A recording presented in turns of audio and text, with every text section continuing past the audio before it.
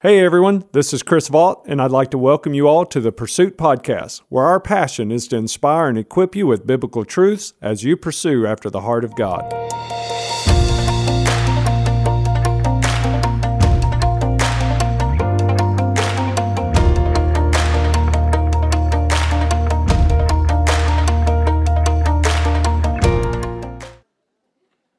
Sometimes we get out of alignment because of our own sin, but sometimes we get out of alignment because of the sin of others, the choices of others that affects us. Please hear me. It's not always because you sinned. It can be. Only you and God know. But sometimes you get out of alignment because of sins of others. And thirdly, sometimes we get knocked out of alignment because we live in a sin-cursed world. And bad things do happen to good people who didn't deserve it. There's some of you that in the past year have went through some horrible, painful moments that you don't deserve. And there is no answer on this side of heaven other than we live in a sin-cursed world, and one day our prayer and our hope is that Jesus Christ will make all things new. Amen? And if you don't have faith and hope in that, then you have absolutely nothing to give you comfort and strength for when this world knocks you out of alignment. How many of you have ever been to a chiropractor? Come on. You ever been to a chiropractor because you got out of alignment somewhere in your physical body? What happens when you get knocked out of alignment? It hurts. When you get out of alignment, it causes pain. I have a friend in this church who's a chiropractor, and there's been times I've had to call him up and show up at his house. And he set up the table in his living room to work me over. For years, I've had some issues with my lower back and my neck based from an accident from years ago. And I've been to trainers and therapists and chiropractors. I'm doing them all just to relieve the pain sometimes. We all know what that means. When you have pain, what happens is it'll slow you down. You can't operate at 100%. When you're out of alignment, it causes you pain, it slows you down, and it'll steal away your peace because it weighs on you emotionally. And when you're out of alignment, it stays on your mind all the time. You can't get it off your mind. You get up out of a chair, you're thinking, it's going to hurt. And I catch myself doing this. It's not because of my age. I catch myself doing this every once in a while. Something will fall down on the ground, and I know I got to reach down and pick it up. I start grunting before I even start moving. Pain hadn't come yet. I'm just waiting for it to hit. Anybody else want to testify with your preacher this morning? Please, somebody.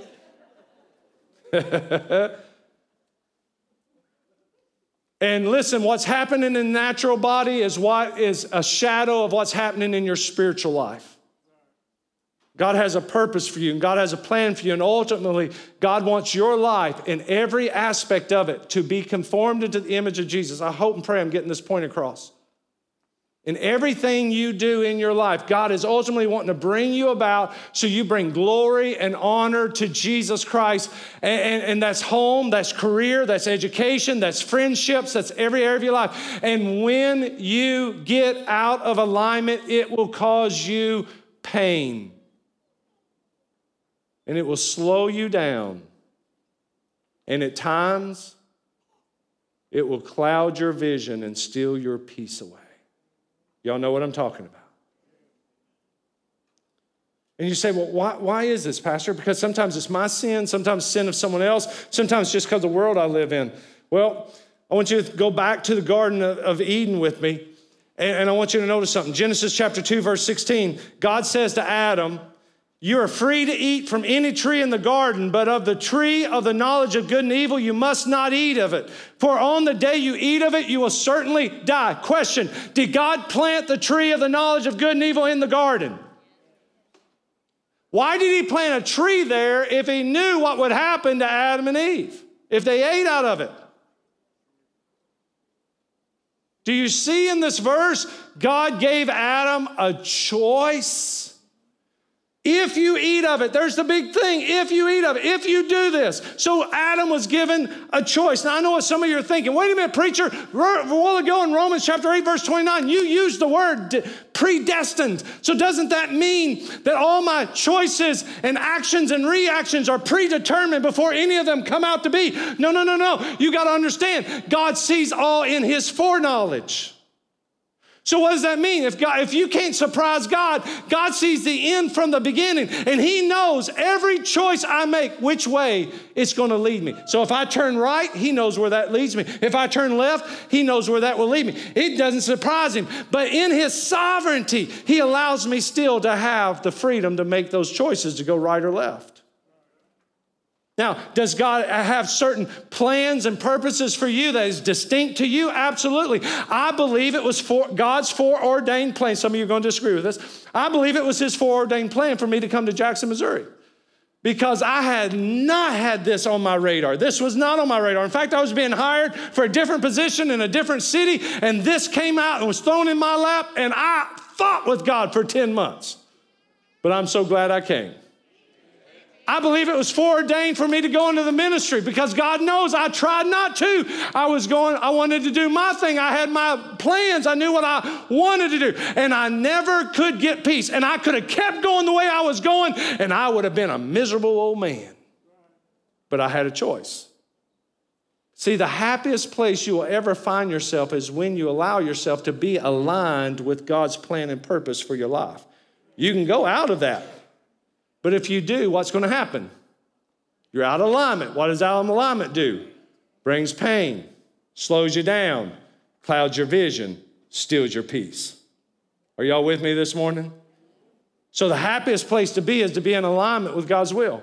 But God in his love has to give us a measure of freedom. Now, you can argue all day between sovereignty and free will. And listen, here's the only thing I can tell you. Theologians can't even come to a full agreement on it, but I know this.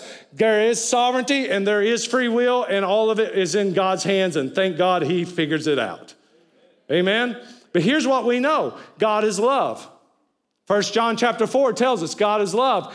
And if God is love, and he created us last, and he created mankind for a relationship with him, God didn't need us. Do y'all realize that? How many know earth would probably have been a lot better if we hadn't shown up? We kind of make a mess of stuff. Have y'all figured that out yet? Everything we try to create, we leave what behind? Pollution.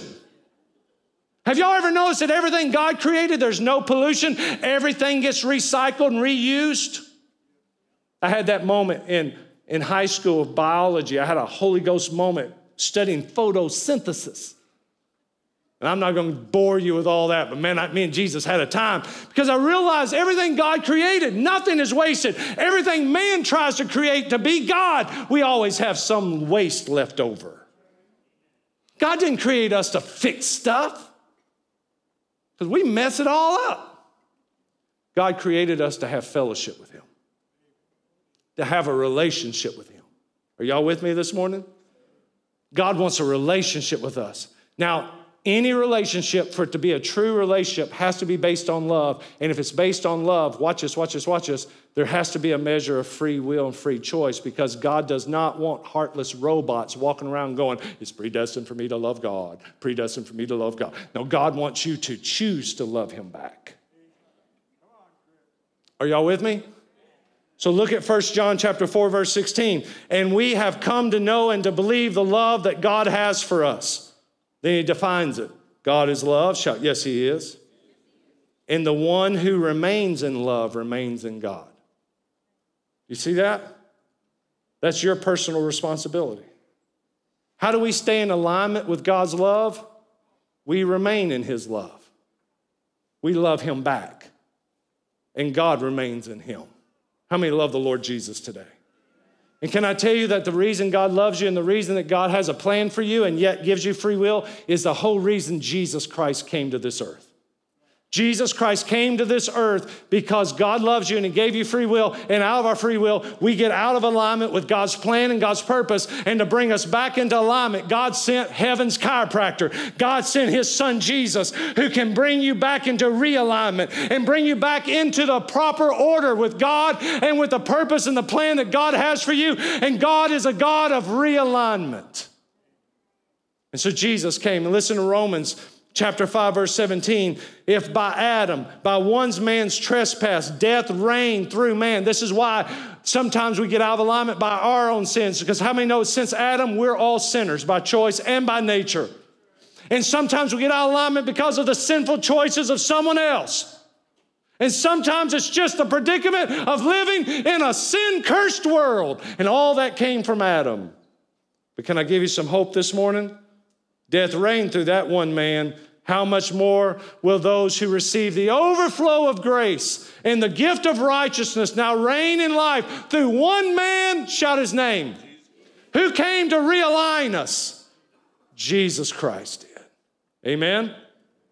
So, sometimes I catch myself out of alignment. How about you? There may be some of you in this room right now that need to come back into alignment. And you know what the answer is going to be? I'll give you the answer. It doesn't mean you can't come to the series. I'm just going to tell you who the answer is every week of realignment, all right? What's His name? It's Jesus Christ. Look at your neighbor and tell him that's a good answer. Yeah, tell him Jesus is always a good answer. Jesus Christ is the one who can bring us back in alignment. But can I share with you 3 necessities if you want God to realign your life today? Because how many today want to glorify God? How many of you want your marriage to glorify God? And how many want your children to glorify God? And how many want your choices to glorify God? And how many just want the peace of God? And it's available through Jesus Christ. And can I just be honest with you? There's a lot of people, and the reason I feel convicted on this series is there's a lot of people who got knocked out of alignment in 2020.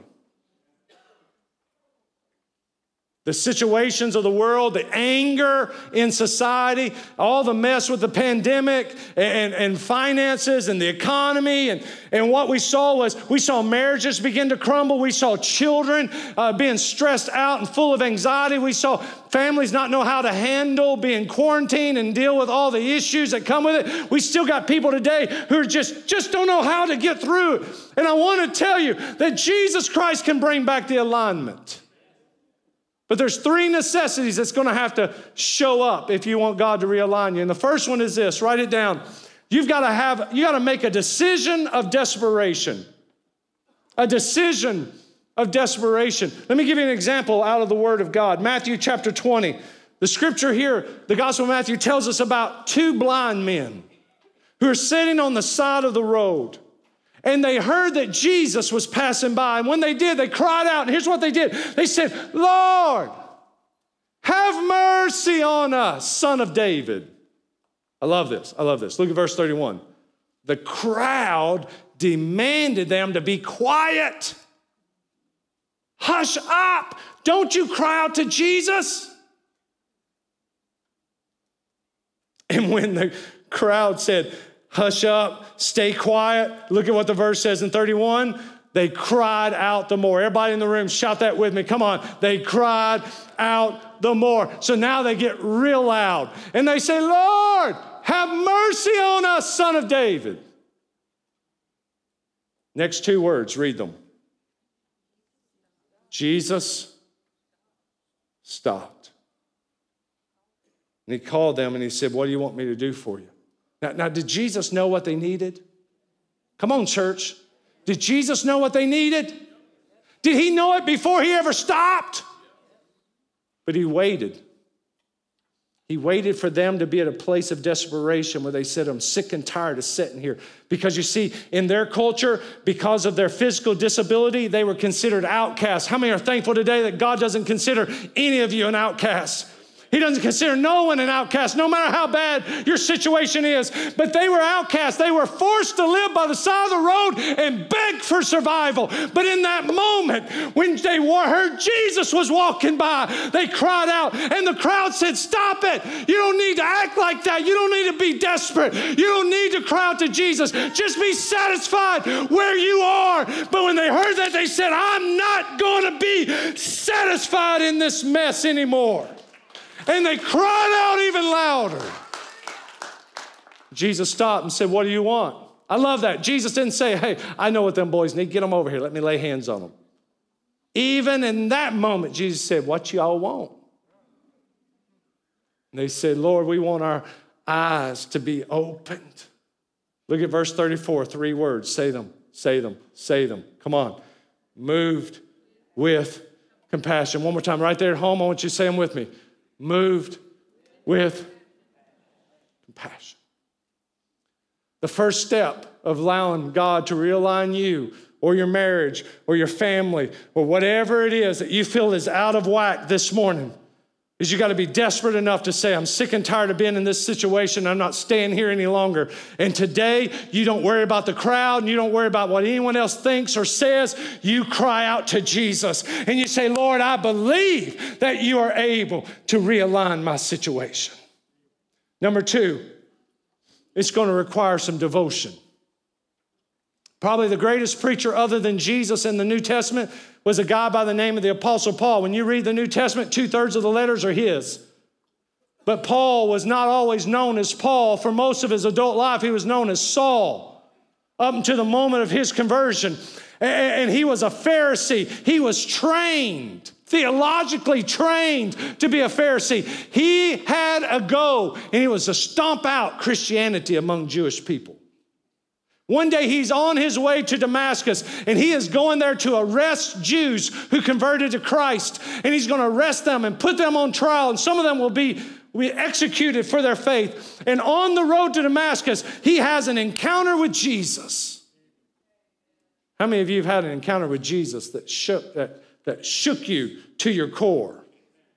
Amen?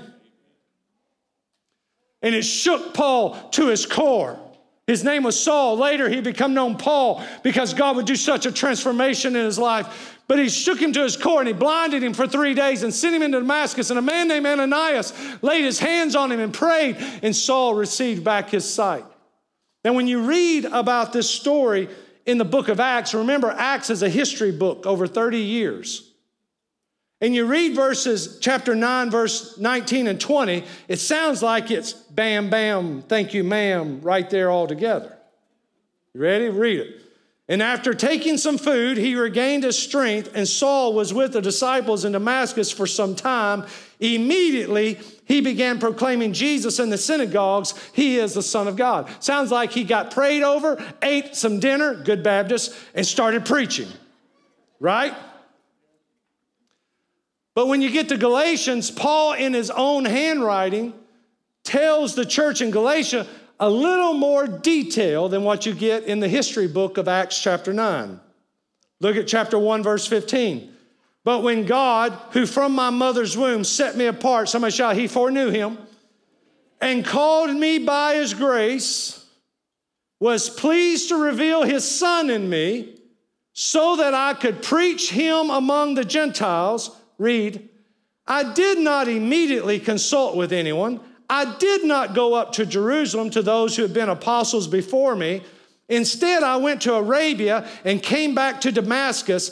Then, after how long? How long? How long?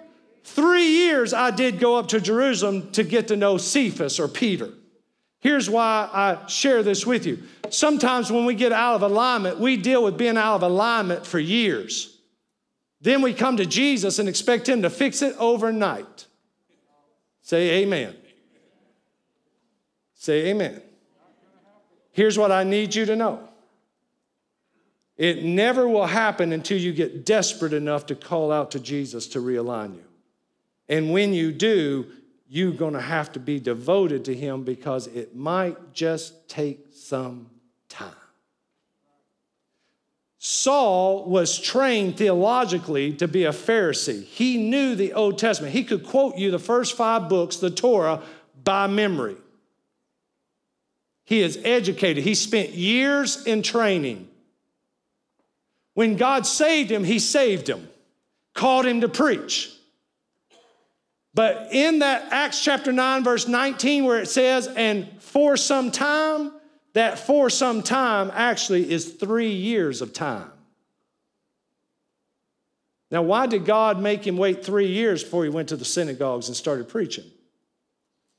It took 3 years for Paul to go back and study those same Old Testament scriptures and realize Jesus is the Messiah being taught about in all those. Because how are you going to go to a synagogue and convert Jews to Christ without breaking down the Old Testament scripture and showing Jesus is the fulfillment of every one of those? Paul had 3 years before he ever met Peter and the apostles in Jerusalem. And sometimes we try to make God get in a rush, and he starts to adjust us, but we never allow him to have enough time to get us in full alignment. How many's ever been a chiropractor and they said, now you need to come back in 3 days? Say amen. And how many walked out of the room thinking, I thought once would be enough? But sometimes it takes some time. Somebody shout, you got to be devoted. Sometimes be patient. Number 3, it's going to take determination.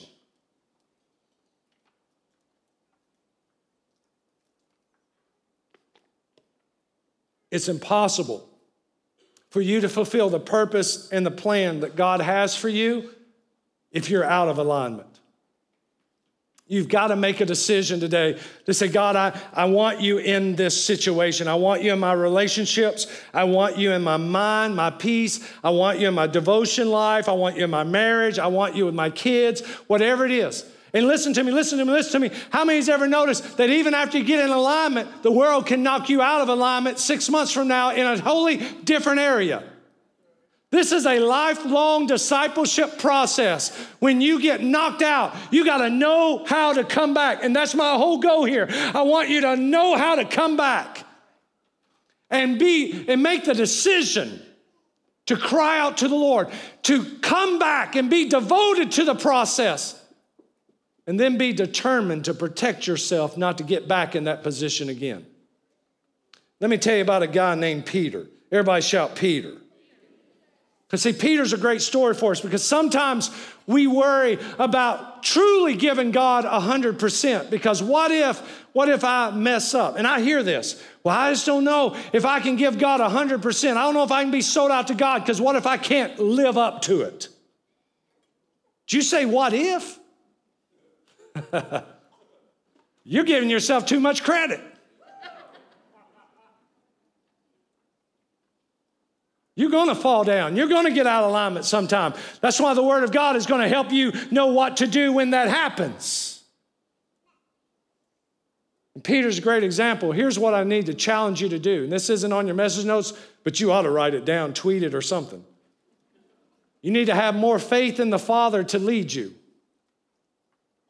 than you do in the devil to deceive you. That's good, isn't it? I can't take no credit for it. Kim Crawford gave me that quote, and I was like, that's good. I'm using that in my sermon. You got to have more faith in the Father to lead you than you do the devil to deceive you. AKA Peter's story. Peter is a disciple of Jesus, and one day in Matthew 16, when they're at Caesarea Philippi, Jesus says, who do men say I am? And Peter comes out with a great confession. You're the Christ, the Son of God. And Jesus is like, Peter, flesh and blood didn't give that to you, but my Father did. He says, and I'm going to give you the keys of the kingdom. You're a piece of the rock, Peter. Wow, what a moment. See, Peter's real name is Simon. Jesus changed it to Peter, meaning a piece of the rock. And so Peter's like, woo, Jesus says, I'm a piece of the rock. I'm in good shape. Then came the Last Supper. And after supper, they go to the garden. And in the garden, when the soldiers showed up, Peter's the one drawing a sword and cutting off a soldier's ear named Malchus. And Peter lets the old Peter come back up. And the situation rises up in Peter that when Peter finds himself around a campfire while Jesus is on trial, the mob says, I believe I saw you with Jesus. Peter says, I don't know no man named Jesus. Then a young girl comes up to him and says, wait a minute, I hear you. I know who you are. I seen you with Jesus. And the Bible says he began to curse and says, I tell you, I don't know no Jesus. Someone else said, wait a minute, I hear his tone of voice. I heard that voice before. He's a Galilean. He was with Jesus. He said, I tell you, I don't know that man. 3 times. And the rooster crowed. Somebody shout, he got out of alignment. A man who once was given the keys of the kingdom and now denies Jesus 3 times a night Jesus needed him the most? Are you kidding me? Jesus is crucified. Peter's not there with him. 3 days later, when the resurrection news comes, Peter's locked up in a room for fear and shame. He runs to the tomb and he looks in and he realizes Jesus isn't there. Is he risen? I don't know. We do know what Peter did, though. He backslid and he went fishing. 1 week after the resurrection of Jesus, you come to John chapter 21. And in John chapter 21, Peter is out fishing all night. And he done drug some other disciples backslidden with him into the boat. Come on, somebody. And they're in the boat and they're fishing all night long. And early the next morning, about the 3rd hour of the morning, which is about 9 o'clock, they look and see someone standing on the beach. And he's got a campfire going and they can smell fish cooking. And they hear a voice shout out, hey, did you catch anything last night? They said, no, not a thing. He said, cast your net on the other side. And when they did, the Bible says so many fish jumped in the net, they couldn't even pull the net in. And John said to Peter, that must be Jesus. And Peter said, you mean that's Jesus? And the Bible says he didn't have no clothes on. He done took his outer garment off. He grabbed it, threw it on, jumped in the water, and swam to shore. He didn't even wait to row the boat. And when he came up on the beach, here's what he saw. Jesus standing by the fire, cooking him food. And the Bible says, Peter was grieved in his heart. Jesus looks at him and says, come have breakfast. Now, question, everybody come in here close with me for just a moment. I'm almost done. You're with me? What was Jesus standing around when he denied the Lord 3 times? A fire. Where did Jesus meet him on the beach? Around a fire. When you get invited into someone's home to sit down at their table and eat with them, what does that say? That's an intimate invitation into an intimate moment. Jesus says, come eat I cooked you breakfast. And when he came and sat down and ate breakfast, Jesus in front of the disciples, because when Peter denied the Lord, did he do it alone or in a crowd? In a crowd. And in front of the disciples, Jesus asked Peter, Simon, by the way, did you notice what name he used? Because when he got out of alignment, he wasn't acting like a piece of the rock, was he? He was acting like his old self. Simon, son of John, do you love me?